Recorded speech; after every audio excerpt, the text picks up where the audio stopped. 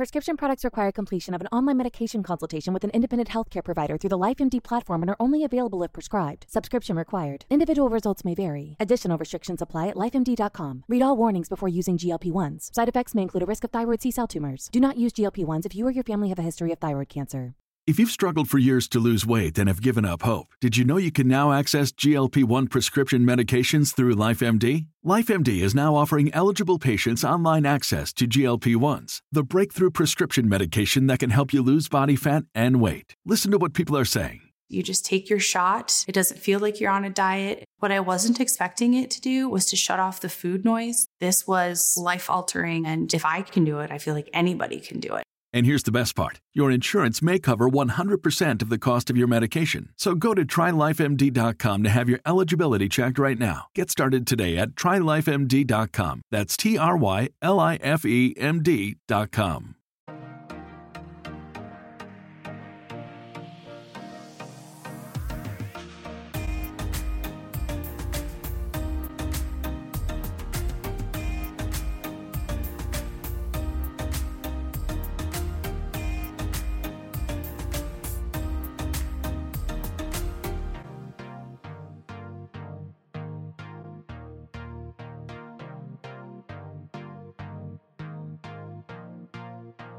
Bro, where do I even start with this New England Patriots game, team, performance?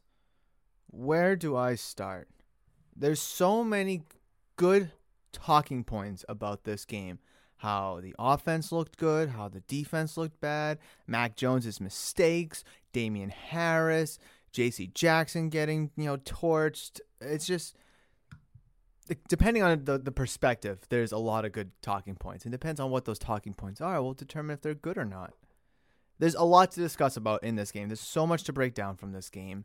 And we're going to do all that here in today's episode of Murph's Boston Sports Talk. So with that being said, how are you doing today? Hopefully you had a fantastic weekend. And thank you so much for downloading, listening, and enjoying Murph's Boston Sports Talk.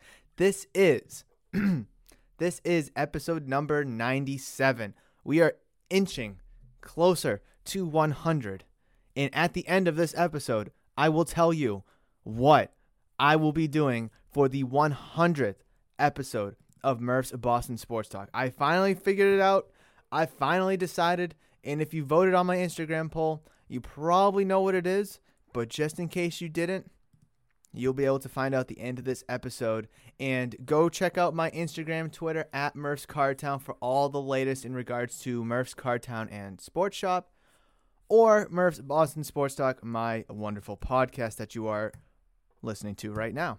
So with all that being said, hopefully you had a fantastic weekend. We're able to enjoy the weather, watch some nice football games, whatever it may be. Hopefully you have a great week planned ahead as the weather is starting to get colder and colder. It was nice last week, and there's going to be a couple nice days this week.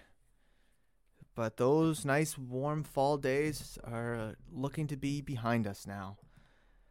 Oh, and I hate the freaking cold weather so much. Anyways, you're not here for that. In today's episode, we will be talking Cowboys, Patriots. We will be talking about the Patriots moving forward. We're going to be breaking down the NFL scores from this past week. See which games I got right, see what games I got wrong. We're going to be talking about Red Sox, Astros, Game 3 at Fenway Park tonight. Best of 7 series, tied 1-1, is essentially a best of 5 now with the Red Sox stealing home field advantage. And then additionally, towards the end of the episode, we're going to take a look at the National League Championship Series and just see what's going on over there. Are the Dodgers' reign coming to an end? Are the Braves finally going to make it back to the World Series after years of an absence? We're not going to talk too much about that because obviously, this is a Boston sports-based podcast, but I feel like I would be negligent if I didn't take a peek over to the National League on to who, if the Red Sox were to win, their opponent could be, and just to see what's going on over there. Dodgers, Braves, a lot of people would expect the Dodgers. However, hold the phone. Braves are up 2-0 in the series, so it's getting pretty dicey over there, and they won both of those games at home. So now they got to go to LA. Could be different. But we'll dive more into that later towards the end of the episode. But this game for the New England Patriots, I have so freaking much to talk about in this game. I saw a lot of good things from this team. I did. In retrospect, I also saw a lot of bad things from this team as well. Ultimately, it's nice to see that you can dance with what seems to be one of the best teams in the NFL, the Dallas Cowboys. Go punch for punch, back and forth, similar to how you played against the Buccaneers just a couple weeks ago. Almost able to dethrone the champions and dance with them. You can play with the best of the best. That is a proven factor. You have the capability, the skills, the playability, the players to play with the 5-1 teams, the 4-2 teams, the teams that are expected to be in the playoffs. You have that ability. You can do that. If it wasn't for a little fumble, a dink, a duke, a bad kick, or whatever it may be, you would be in a much better position. And real quick, the Dolphins are 1-5 after losing to the Jacksonville Jaguars in London, of all places. And their only one win of the year is against you in week 1. So they're essentially should be an 0-6 team if Damian Harris held on to the ball. But that's besides the point, and you'd be 3-4 right now. That's besides the point. I already made a video about that. Definitely go check out yesterday's video. Does Mac Jones suck? I'll link that video in the description below. But go check it out because I break down everything up until this week, obviously, because I recorded it before this week started. I talked about everything Mac Jones, statistics, skills, record, everything you need to know to help you determine if Mac Jones sucks, all by giving my personal opinion. I will link that video down below in the description for if you're watching this episode here on YouTube. If you're listening to audio-only platforms, definitely go check out my channel at Murph's Cardtown and Sports Shop, where every single podcast episode of Murph's Boston Sports Talk, vlogs, discussion, gameplay, everything is on my YouTube channel. So definitely go give that channel a look, and definitely please consider subscribing to it, as I would greatly appreciate your support. Back to the game. Mac Jones was efficient. He was consistent. The interception didn't look ugly. That fumble where he got pancaked, socked, demolished by Randy Gregory, not his fault. You can't blame him for that. Anyone in the league would have fumbled that ball. That was a train wreck of a hit. You can't blame him for that. You have to keep in mind he's still a rookie quarterback. He's showing a lot of promise. He showed you that he is able to potentially, or at least put you in a position to beat the Tampa Bay Buccaneers and the Dallas Cowboys. Mac Jones was shown to put the Patriots in a game-winning position by taking the lead and also mounting a comeback several times throughout this game, and also the game against the Buccaneers as well. And if you want to even throw that Texans game in there last week where they did have to come from behind, you may do so as well.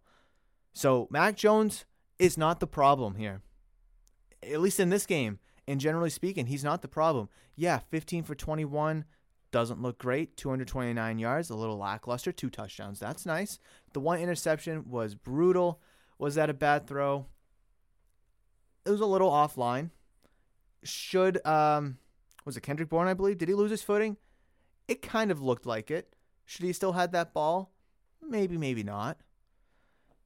But the offense, I don't think, was the problem. They scored the most points all season, 29 points. They scored the most points they've ever had this whole season. You know, the running game, which I've been emphasizing for weeks now. Damian Harris, 18 carries, 101 yards, 1 touchdown. Ramondre Stevenson, 5 carries, 23 yards, and a touchdown. Oh, there we go. You ran the ball 23 times between those two guys. You're getting 124 yards and 2 touchdowns. I'm not complaining about that. I think that's very good. Damian Harris should be a 100-yard rusher. He should be getting close to 20 carries, especially with a rookie quarterback under center. And then Ramondre Stevenson, getting anywhere between 4 to 8 carries a game, maybe a couple passes, which he did. He caught 3 balls for 39 yards.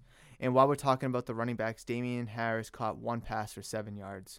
So not only are running backs getting involved in the passing game, they're also getting not only are they getting involved in the running game, but they're also slightly getting involved in the passing game as well, which is something the Patriots offense is accustomed to with James White, Dion Lewis, Shane Vereen, Kevin Falk. I mean, look at all the running backs we've had over the years, all the pass-catching running backs. That's just how the Patriots offense is built. That's how it's built. And to be able to get a little bit of production in the passing game by Ramondre Stevenson is pleasant, because I've mentioned this at the beginning of the season, that Ramondre Stevenson reminds me of a LeGarrette Blount type player. Physical, the strength, the size, but he can catch the ball too. No idea what just happened there. He can catch the ball too. LeGarrette Blount didn't catch the ball. So to be able to have Ramondre Stevenson in there and having to defend both the pass and the run threat throws the defense, off balance a little bit, because way back when the Patriots had Blount, White, you know who was going to be running the ball. It would be LeGarrette Blount. When he's out there, crowd the box, it's going to be a run. When James White was out there, you know that he wasn't going to be getting the ball handed off. It was going to be a pass. And then when Dion Lewis was out there, it was a little bit of like, oh, they could run it, they could pass it with him. You just never even knew. And Ramondre Stevenson's kind of turning into that a little bit, where they could run the ball, they could also pass the ball. So it's good to have that dual threat running back in your lineup, in your backfield, to help keep the opposing defense off balance. Because Damien Harris, they're trying to work him into the passing game. I don't think it's all going to be there well. Yeah, it would be great if he was, but I'm not going to complain and say he had a bad day just because he caught 1 ball for 7 yards.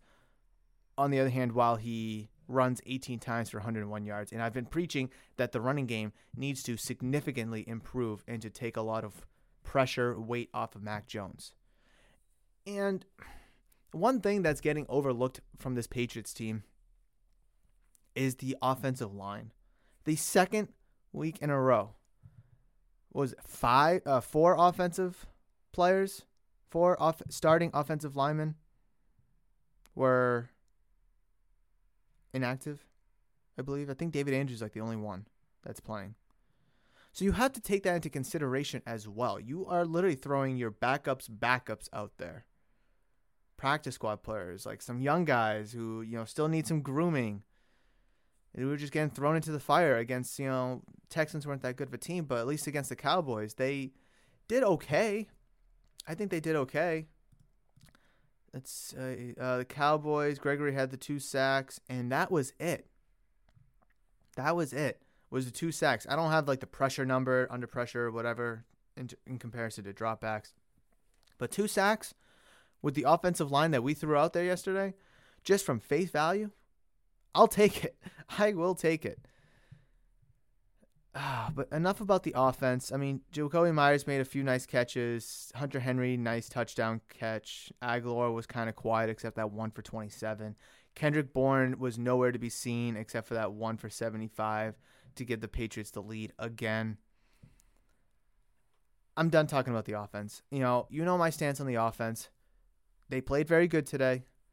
A lot of improvement could be made, yes, around the offensive line. And obviously the running game was nice to see it actually exist. And if the running game can stay consistent like that, those 2 guys run the ball 25 times together for 120 to 140 yards, I'll take it. I will take it. But the passing game, I feel like is quite lackluster, which is something that may need to start to have its own work done. But I want to pivot from the offense, and I want to talk about the defense. They suck. They just straight suck, yo.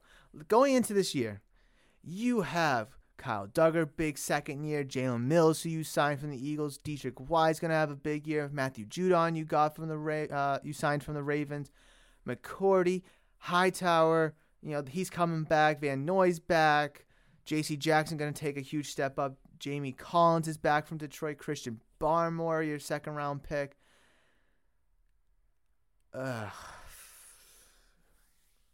This defense gives up 22 points to the Texans, 35 to the Cowboys.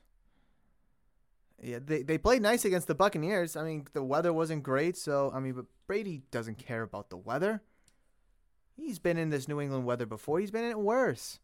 He knows that the rain's going to go sideways, and he has to throw the ball through the rain and stuff like that, and they made Brady look mediocre. Where was that last week and this past week against the Cowboys and Texans? The two Houston teams, right? Where was that? Because early on, first half, defense did a good job at bending and not breaking. Yeah, they gave up the touchdown the first quarter. From there, just a field goal in the first half, only 10 points. Looked really good. Obviously you could tell that there was some problems. J.C. Jackson looked terrible guarding CeeDee Lamb. Looked absolutely horrific. Jalen Mills didn't have a great day. The defensive line, I think they did a pretty good job. They got to Dak Prescott. They made him make throws maybe quicker than he wanted to, giving him pressure and all that. But countless times, there was receivers wide open, whether it was a tight end or a running back in a check down as a safety valve, wide freaking open, or there'd be a receiver maybe 10 to 20 yards downfield. That's just wide open. Now, I understand that the Patriots ran a ton of zone. With the exception of maybe the cornerbacks. But holy smokes, whenever they did run man, it didn't look good. Whenever they were in zone, it's just like there were so many blank spots that were just there for the receivers to just sit and Dak could feed them. Now, was this great game planning by the Dallas Cowboys? Hey, send our 3 guys deep and we'll just have our safety valves over the middle and stretch the zone. Maybe, but I don't want to give Mike McCarthy that much freaking credit. So, when you look at it, it's just like they were all damn downfield, leaving between the line of scrimmage and 15 yards wide open. It was just so infuriating countless times. And then they couldn't stop the running game at all, whether it was Ezekiel Elliott running or Tony Pollard running. Did not freaking matter. They just couldn't stop the run, whether it was 3rd and 9, whether it was 1st and 10, 2nd and 7, doesn't matter what it was. It felt like the Cowboys were always converting on 3rd downs. Their punter punted the ball once for 51 yards. Just once. And they faced a decent amount of 3rd and medium and longs, whether it was 3rd and 5, 3rd and 7, 3rd and 10, whatever it may have been. And the Patriots defense could just not stop them. And do not get me started on the 3rd and 25 play. Here I go. You ready?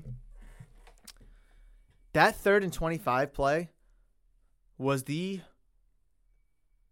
turning point of that game. You could look at Mac Jones's pick 6 that he threw to Trayvon Diggs, by the way, who has glue for hands and catches anything within a 10-yard radius of him. You could look at that and be like, that was the turning point for the offense or the defense. Make up some shit. Go ahead. I don't care. But realistically, it wasn't. Pick didn't look good. Returning it for a touchdown doesn't look better. It is what it is. Okay? It is what it is. But you moved on. You were able to battle back a little bit. You were able to take the lead. They tied. It was just back and forth. Here comes a 3rd and 25. Yes, by the way, yes, I do think the Patriots should have ran the ball there. I do believe they should have ran the ball there. I think the game management was a little bit poor. Was that Mac Jones' fault? I don't think so. I think that's more of a Josh McDaniels since he's calling the plays. So if you want to say, Mac, you shouldn't have thrown that ball, that should have been a run, point to Josh McDaniels. Because McDaniels calls the plays on offense. Was it Mac Jones' fault for throwing the ball the way he did and how it got intercepted? Yeah, sure. Blame him for that. But blame McDaniels for calling the play if you're going to dish out blame. But the 3rd and 25. Oh, my God. This was So the Cowboys get into field goal range. Then they get a couple penalties, pushes them out of field goal range. Here's a 3rd and 25. A prayer. A third and a, I don't want to say a mile. A third and a, third and a long shot, right? All you need to do is keep the ball 15, just don't give them anything more than 15 yards. Just don't give them anything more than 15 yards. Put them in an uncomfortable position to take a deep field goal.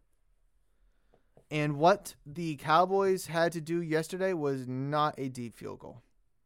It was, what was it, a 40? I mean, was it a 49 yard? Yeah, I think it was a 49 yard, which is a deep field goal. Don't get me wrong. 99.9% of people on this planet can't hit that. But in retrospect to a NFL kicker, that's a lot better than having to go out there for a 59-yard field goal, right? Oh my God! That was the turning point right there. The Cowboys got all the momentum on their drive, a big setback. They get bailed out again. J.C. Jackson was in coverage, couldn't stop CeeDee Lamb. Could not stop CeeDee Lamb. If J.C. Jackson wants to get paid the big bucks and be a number one cornerback for any team, hopefully it's the Patriots. It freaking better be the Patriots. He needs to make that ball incomplete. He had such a terrible day yesterday. Listen, the whole defense had a terrible day. You gave up 35 freaking points. 6 was in overtime, and so there's no PAT. But if there was a PAT, consider it 36. But for the sake of argument, 35 points. You gave up 25 points in the second half and overtime. 25 points. And one of the touchdowns that the Cowboys got, they went for 2 and didn't get it. So they're leaving a couple points on the board. Oh my God, it was so bad. It was so bad. You struggle against the Texans last week, giving them a bunch of points early in the game, and then you hold the Fortress down 22-9, and the Patriots are able to come back and win. Defense looked miserable that first half, but then they stepped up that second half, and they were able to give the offense or put the offense in position to come back and win, which they eventually did. Granted, it's against the Texans, but still, when you're 1-3 at the time, you could use any small win you can get, right? Today, or I should say yesterday, it was the other way around. 10 points in the first half against a blazing hot Cowboys offense, against a perennial MVP contender in Dak Prescott, a stud of a running back when he's healthy and on, Ezekiel Elliott. Then you got CeeDee Lamb, Cooper, Elliott coming out of the backfield, Cedric Wilson who's coming on a little bit, Tony Pollard who's obviously good. It's just like, what are we freaking doing? I understand the secondary was all dinged up. Yeah, if we had Stephon Gilmore, he wouldn't have made an impact because he still would have been injured. So you can't blame Bill for trading Gilmore.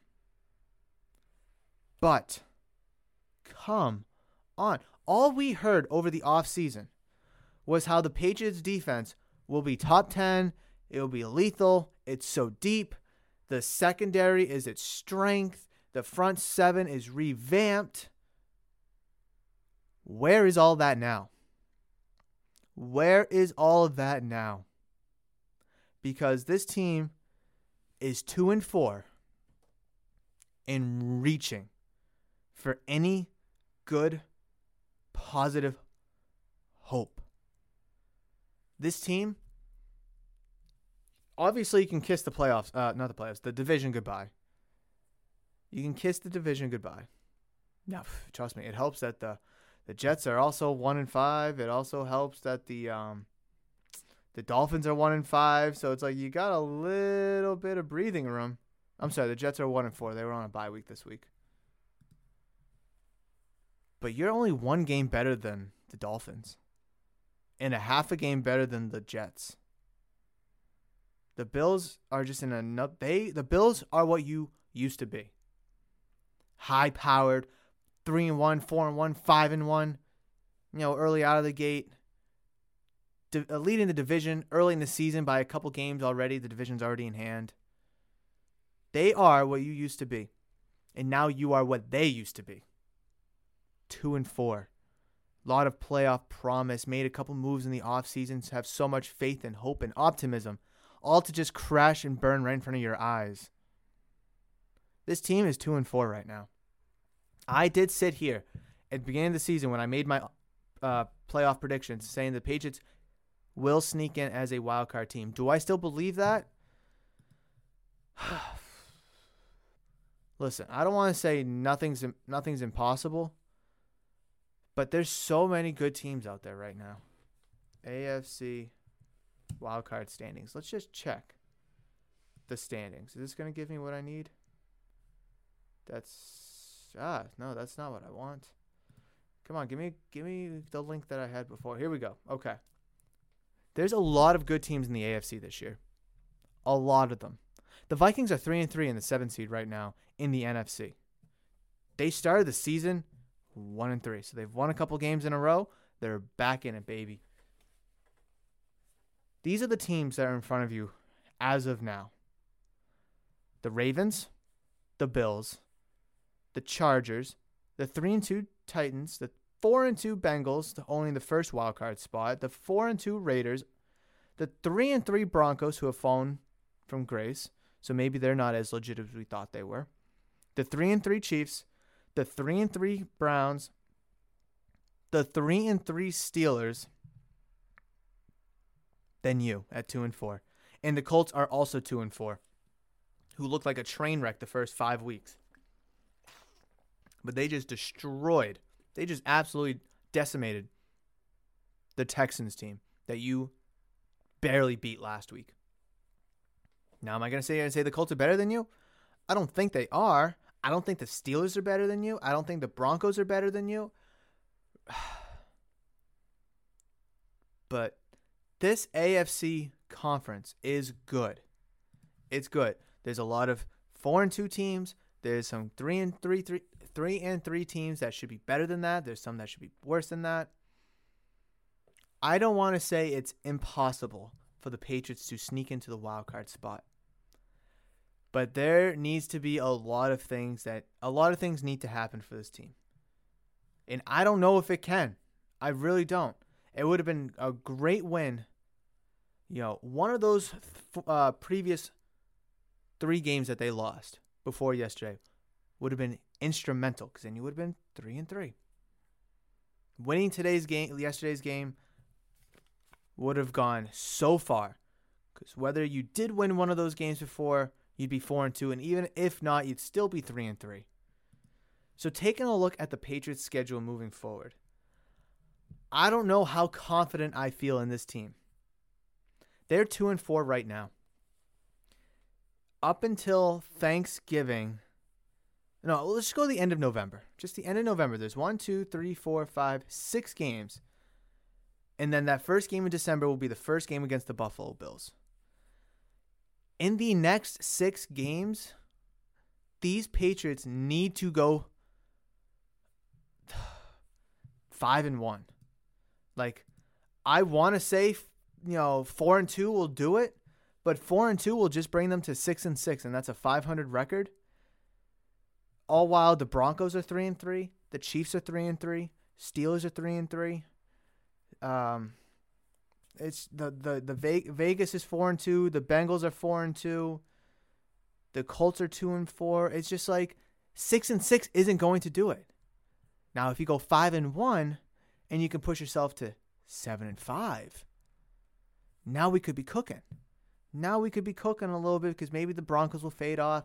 Maybe the Raiders or the Bengals might fall off. The Chiefs will probably sneak back in there. Maybe the Steelers will kind of fall off. I mean, they got I don't want to say an easy win because it went into overtime, but they didn't have to play Russell Wilson last night. So maybe they kind of, got a cheap win last night there. So maybe they fall off. The Browns are supposed to be legitimate. Oh, it's just, you need to win the next 5 out of the 6 games before you play the Bills. Because honestly, when you play the Bills, I'm counting that as a loss. In all honesty, I really am. The Bills are just light years better than you. Offensively, defensively, their schemes, their personnel, their players, their play calls, it's just all so much better. You play the Jets Sunday, October 24th. That should be a win. Then you go to LA to play the Chargers on Halloween. That's probably going to be a loss. I mean, would it be nice if you can win? Absolutely. Do I think you could win? I think you could win. Could win. And you definitely should win. Just because of how, desperate the situation is. But I don't think they will. Then they play the Panthers in Carolina on November 7th. That looked like it was going to be a loss, but now it looks like it could be more even of a game because the Panthers have kind of fallen off a little bit. Let's see, where are the Panthers? They're still in the wild. Oh, they're not in the wild card. They're 3-3. They're right on the cusp. They're just out of it. But I think maybe the Panthers fallen off a little bit. Could that be a win? Yes. Should that be a win? Yes. Will that be a win? Can't guarantee anything anymore. At the beginning of the season, that would have been a win. But Panthers have kind of run into a little bit of trouble here. So you just don't know. But that needs to be a win. Then you play the Browns at home November 14th. I don't friggin' know. Same with the Chargers. I mean, could that be a win? Yes. Should that be a win? Yes, just because of desperation. Will that be a win? I can't say. I look at that matchup similar to how the Cowboys were. Good team, playing well, expected to do good. Browns, they're 3-3. I know they're kind of struggling a little bit as of late, but they're still a better team than you overall. And they'll probably end up winning that game. Patriots visit Atlanta to play against the Falcons. Falcons are currently, what's their record? It's not good, I don't think. They're 2-3 currently. They're on a bye week this week. And should that be a win? Yes. Could that be a win? Yes. Will that be a win? Beginning of the season, yeah. But now, I don't know. I just do not know. Titans visit Patriots November 28th. Same thing I said about the Browns, about the Panthers, Falcons, Chargers. Could that be a win? Yeah. Should that be a win out of desperation? Yes. Will that be a win? I don't know. And then you play the Bills. I was only able to sit here and tell you one win for certain, and that's the Jets.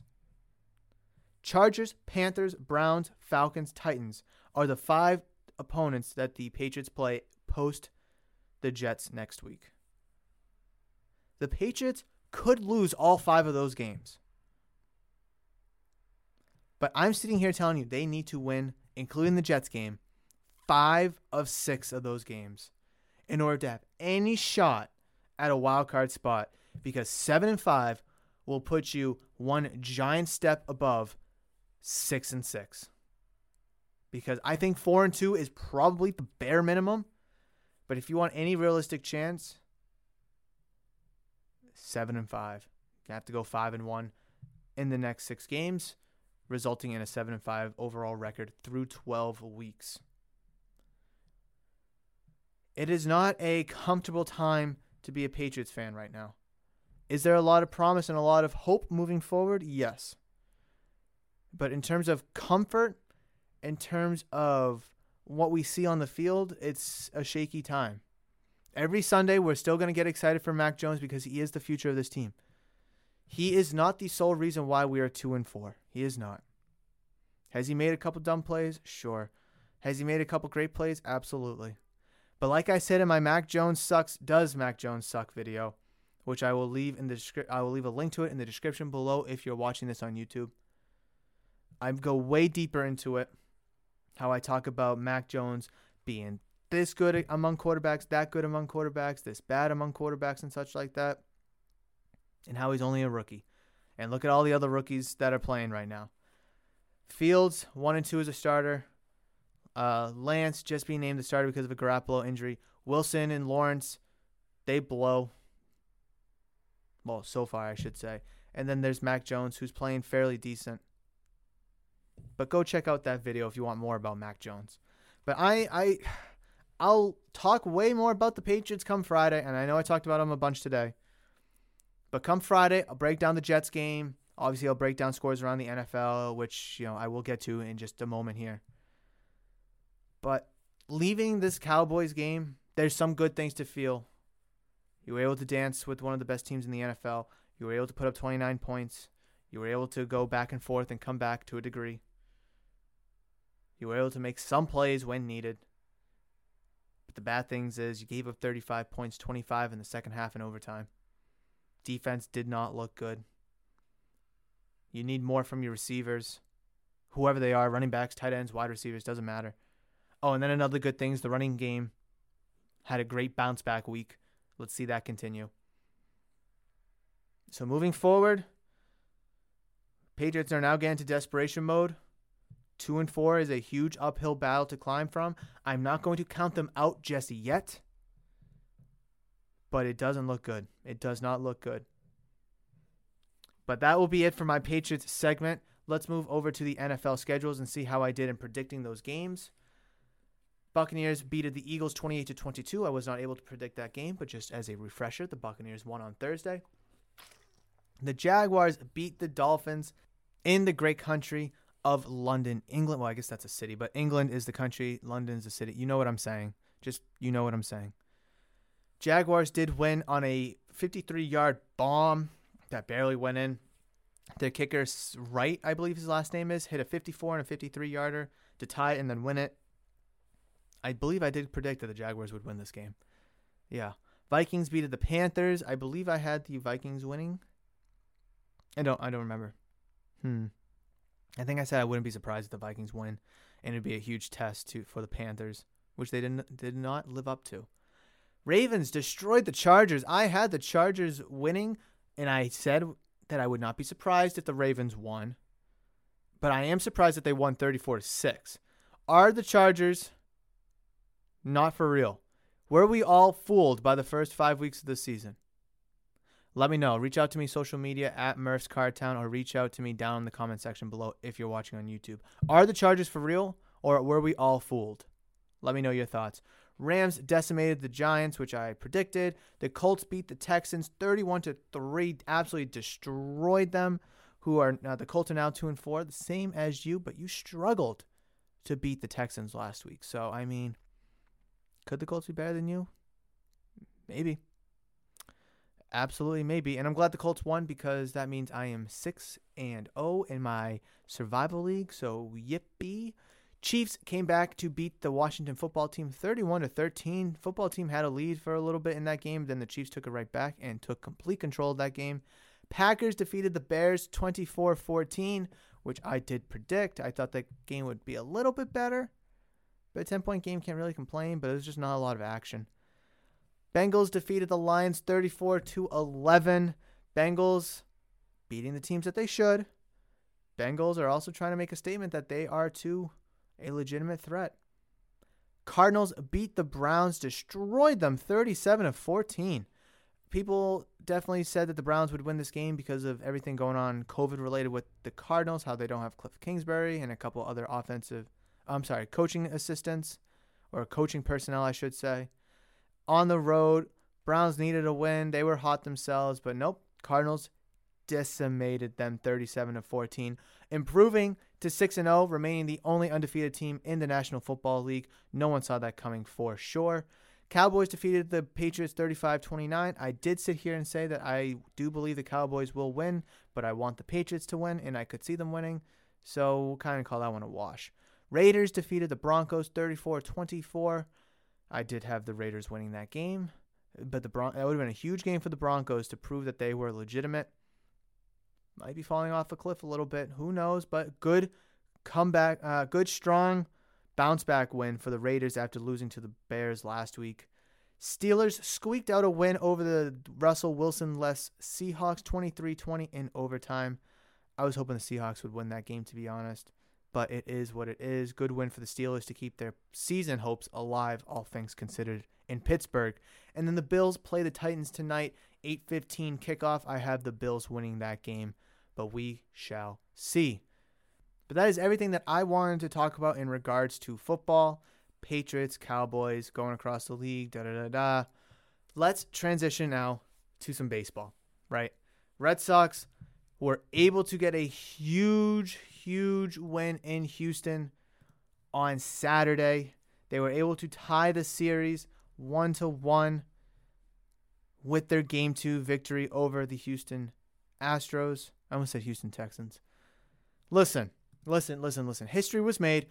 2 grand slams in one game for the Red Sox, one by J.D. Martinez, the other by Rafael Devers. They went up 8-0 early. Then Kike hit a home run, go up 9-0. But I don't know about you. Now, a lot of people on the radio were saying, oh, the game was over after 9-0, da-da-da-da. No. After it went up 9-0, the Astros immediately scored 3 runs. Now it's 9-3 with the deficit of 6. This Astros lineup is good.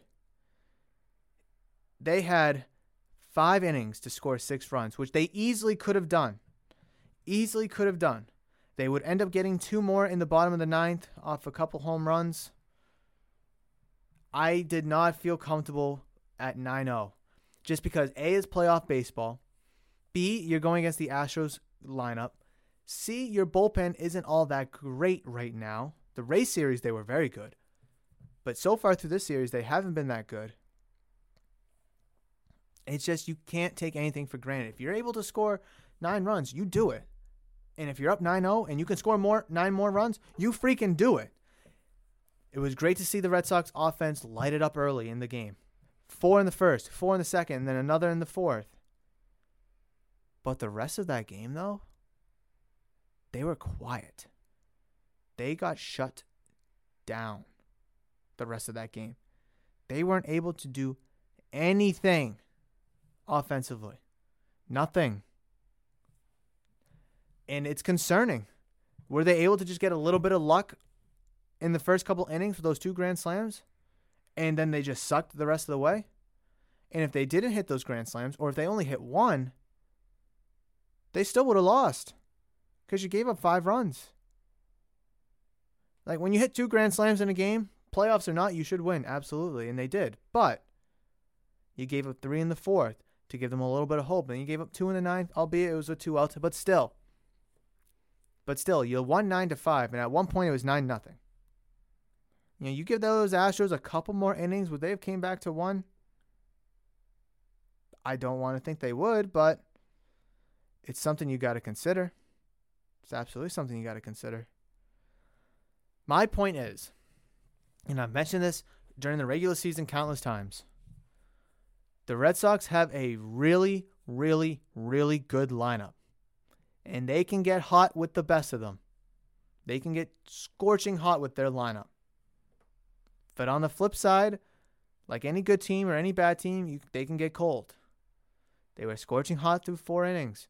Then they got iced cold in the last 5 innings of the game. They did. It's a fact. You saw in the regular season, they would go games scoring 9, 10, 11, 12 runs. And then there would be games where they would lose by scoring no runs, 1 run. And I sat here. I was like, you got to get 3 runs at least every single night.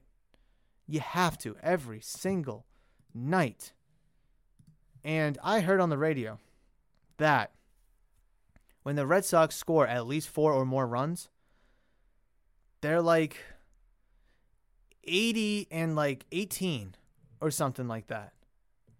Absolute ridiculous. 80 and 18. That was not including games 1 and 2. They scored 4 runs in game 1 and they lost. They scored 9 runs in game 2 and they won. So it kind of washes out a little bit. But that was like an 80-something win percentage. 85% win percentage. And there was countless times in the course of the season where the Red Sox were not able to score 4 runs. And they lost. And when they didn't score, they were like 10 and like 50. Or something bizarre like that. It's just, you look back, the regular season. We can look back as far back as the Yankees series, the end of September, not the playoff wildcard game, but that third to last series. They lost 8-3, 5-3, 6-3. Then they go play against the Orioles. They lose 4-2. They win 6-0. They lose 6-2. And then against the Nationals, they win 4-2. 5-3, 7-5. They beat the Yankees in the wild card game 6-2. They lose to the Rays in game 1, 5-0. They win game 2, 14-6. They win game 3, 6-4. They win game 4, 6-5. You see the pattern? Do you see the pattern? Every win is with at least 4 runs. Every loss is less than 4 runs. Now, our lineup is so good that they can score 4 runs, no problem.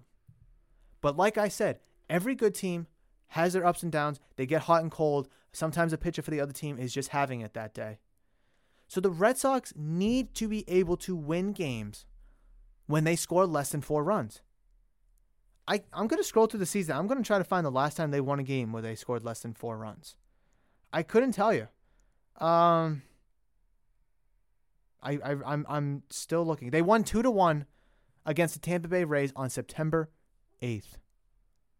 That was the last time the Red Sox won a baseball game scoring less than 4 runs.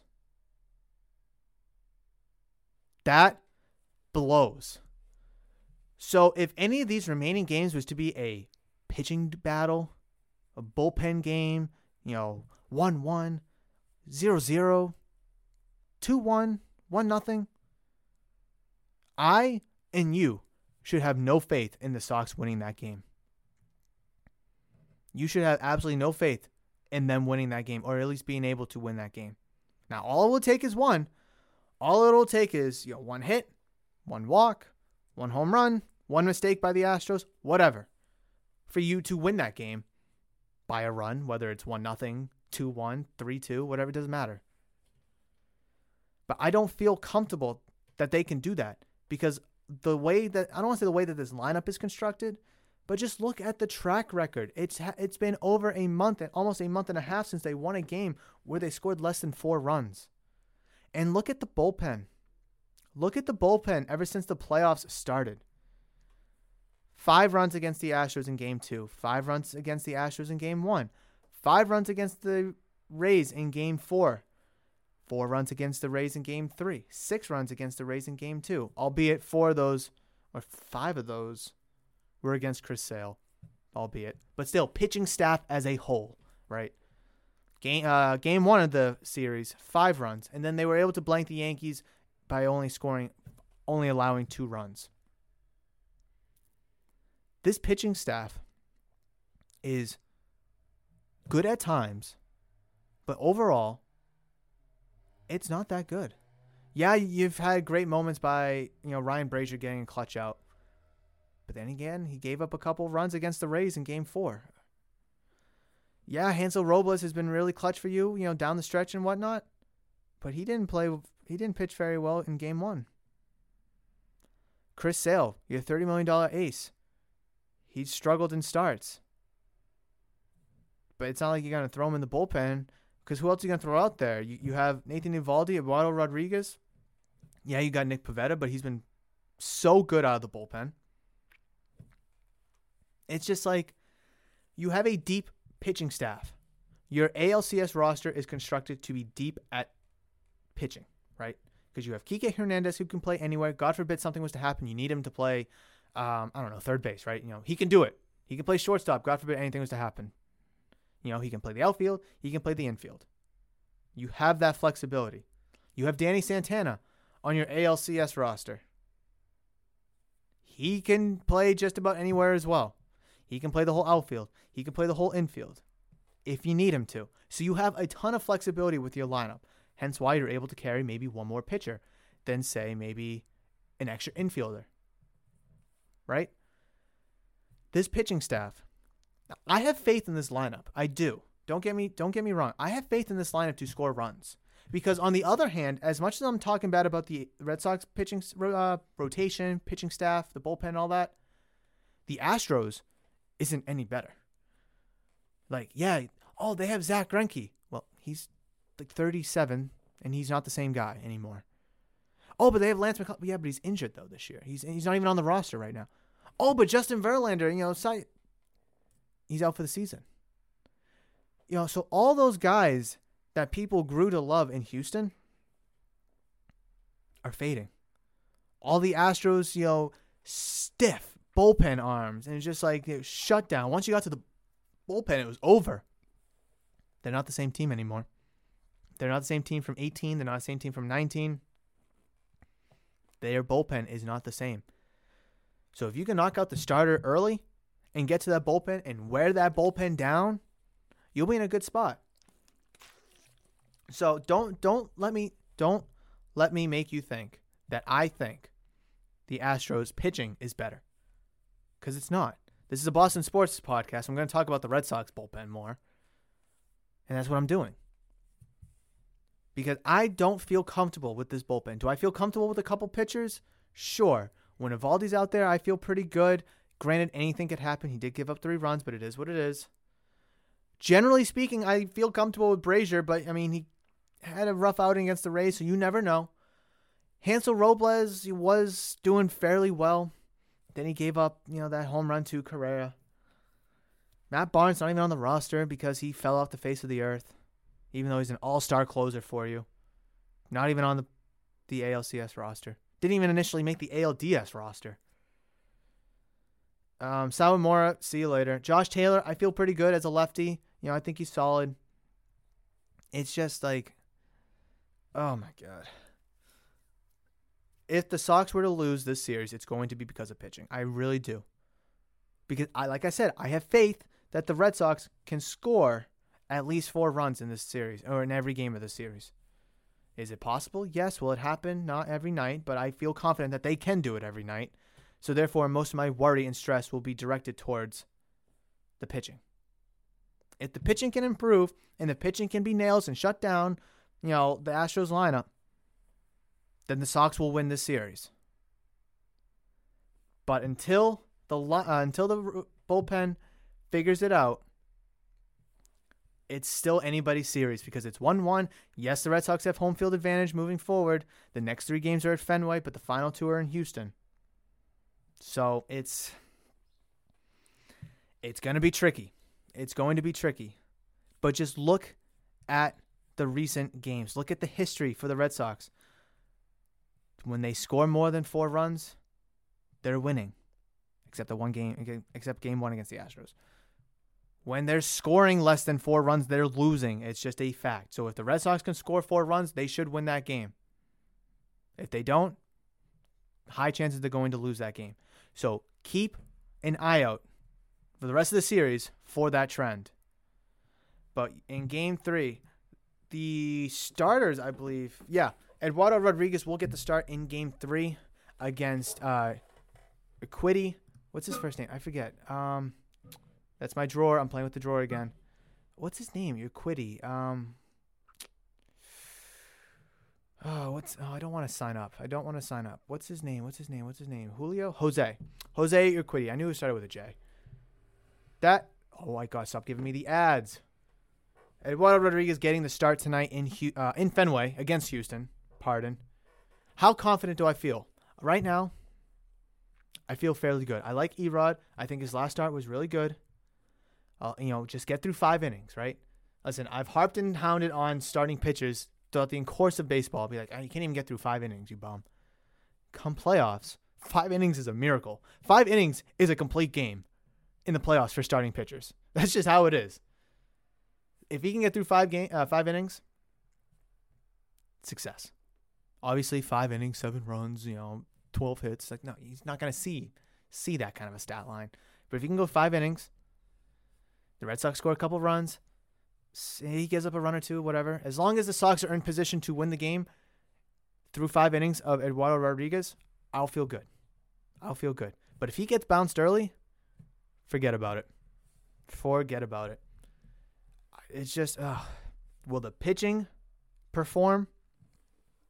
And will the Sox score 4 runs? Basically what it comes down to. So that is going to wrap up for my Red Sox segment here. I think, like I said on Friday, Red Sox need to split that Houston series, the games down in Houston, and they did. They easily could have won them both. I don't say easily. They could have won them both. They were on the brink of winning both of them. So if you want to look at it as the Sox have the upper hand right now, sure. But it's 1-1, so they don't. They are back in Fenway, so that does give them home field advantage. But they need to capitalize. They can't lose 2 of 3 here in Fenway. They just can't. They cannot go to Houston and expect to win the next 2 games in 6 and in Game 7. At the minimum, at the bare minimum, you need to win 2 of 3 here in Fenway.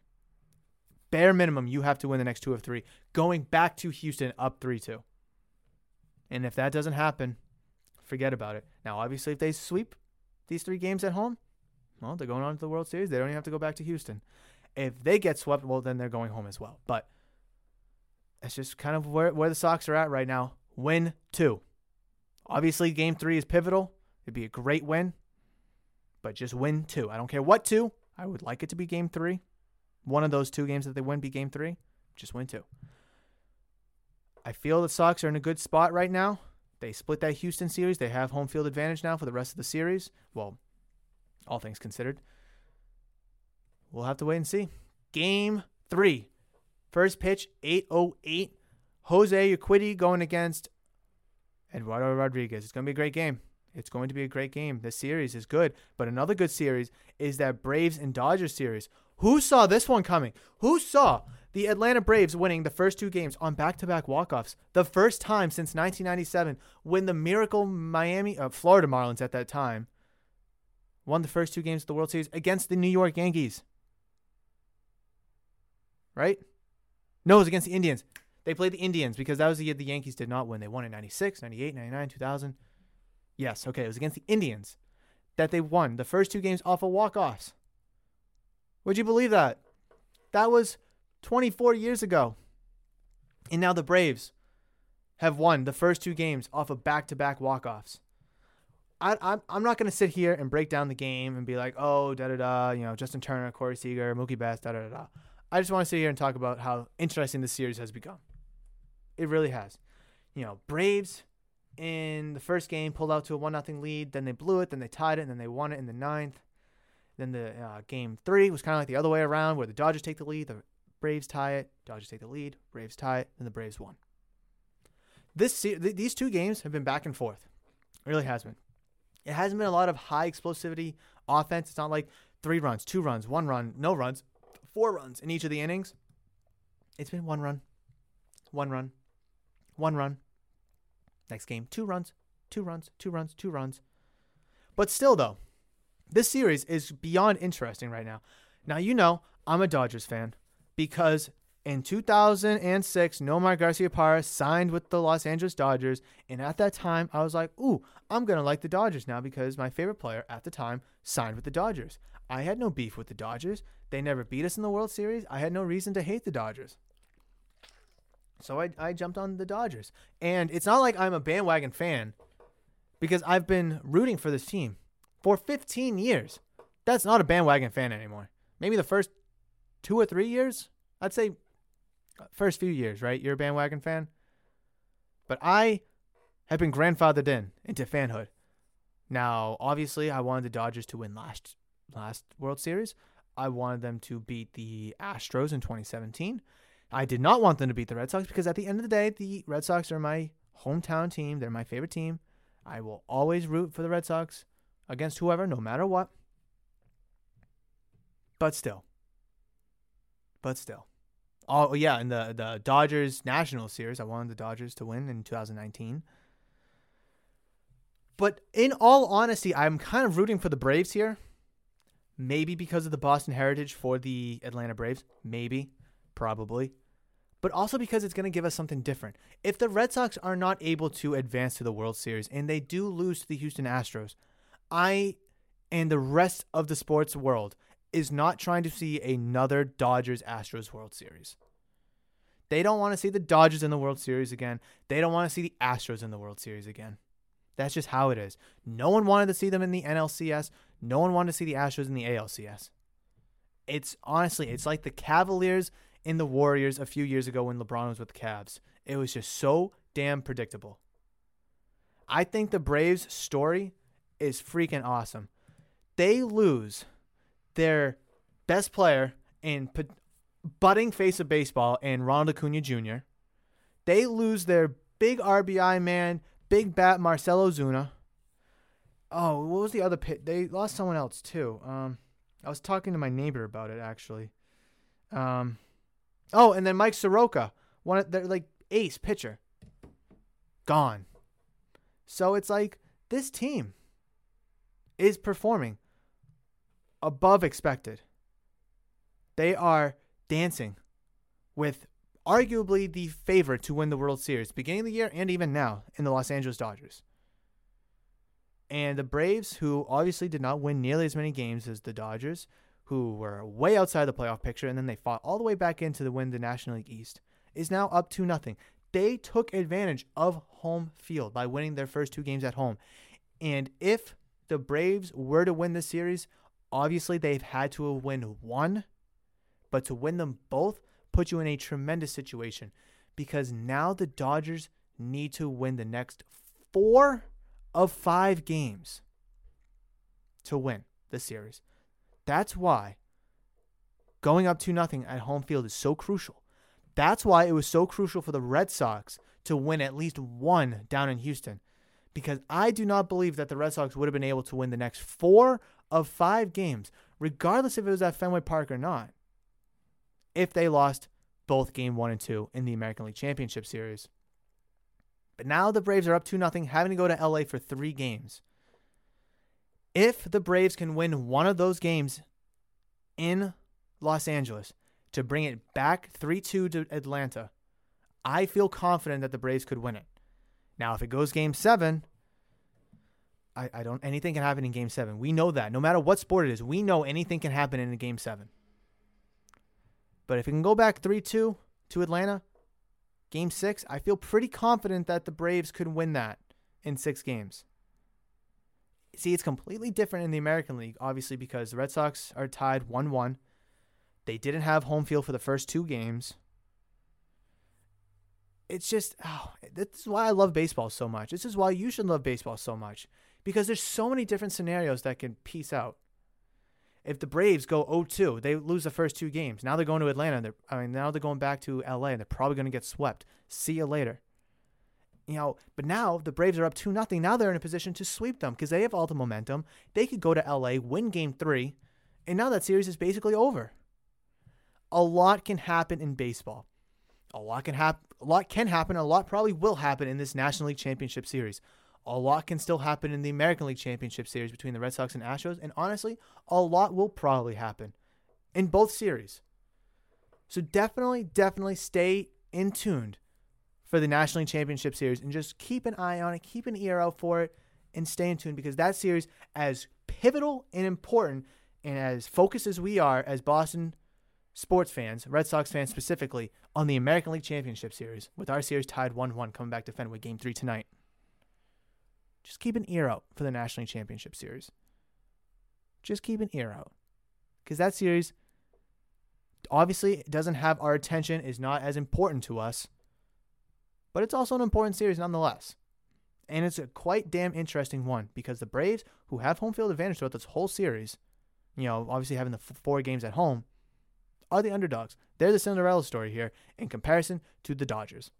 But ladies, gentlemen, boys and girls, that is going to do it for today's episode. We talked so much Patriots, so much football, and then obviously just recently Red Sox, Astros, and then a little bit of the National League Championship Series. But regardless of what we talked about today, I want to hear your thoughts, your comments, your opinions, your suggestions, anything you want to talk about. Reach out to me on social media at Murph's Cardtown. And if you're watching this video on YouTube, leave all those thoughts, opinions, comments, whatever you may have that you want to talk about down in the comment section below here on YouTube, if that, like I said, is where you're watching it. And if you are watching this on YouTube, please make sure you like this video if you enjoyed today's episode. And also, please consider subscribing to the YouTube channel if you are new or haven't considered subscribing yet.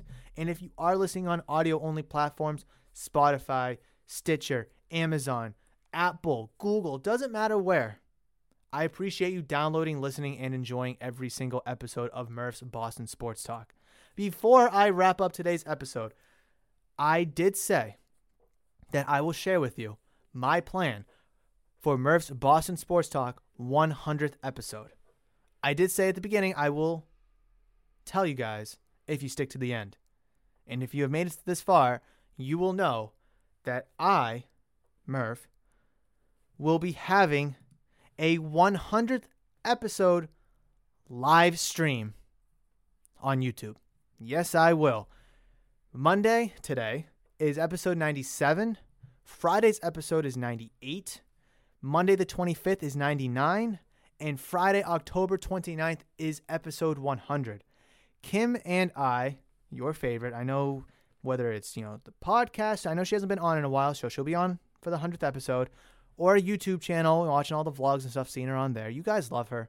So she will be with me for that 100th episode, that 100th live stream episode. It's going to be fantastic. It's going to be awesome. It's going to be so fun. We're going to talk sports. We're going to talk card shop. We're going to talk about this and that. It's going to be a great time, so definitely tune in for that.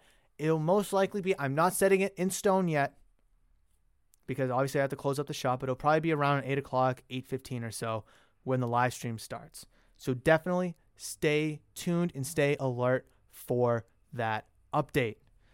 But ladies, gentlemen, boys and girls, thank you so much for joining me for today's episode number 97 of Murph's Boston Sports Talk. I really appreciate you downloading, listening, enjoying, liking the video if you're watching this on YouTube, commenting, and obviously subscribing, as well as all of those forms of support are much appreciated, and thank you so much. But that is going to wrap it up for today's episode, and I will catch you guys on Friday. But between now and then, you guys know that I love you, and you know that I will always see you.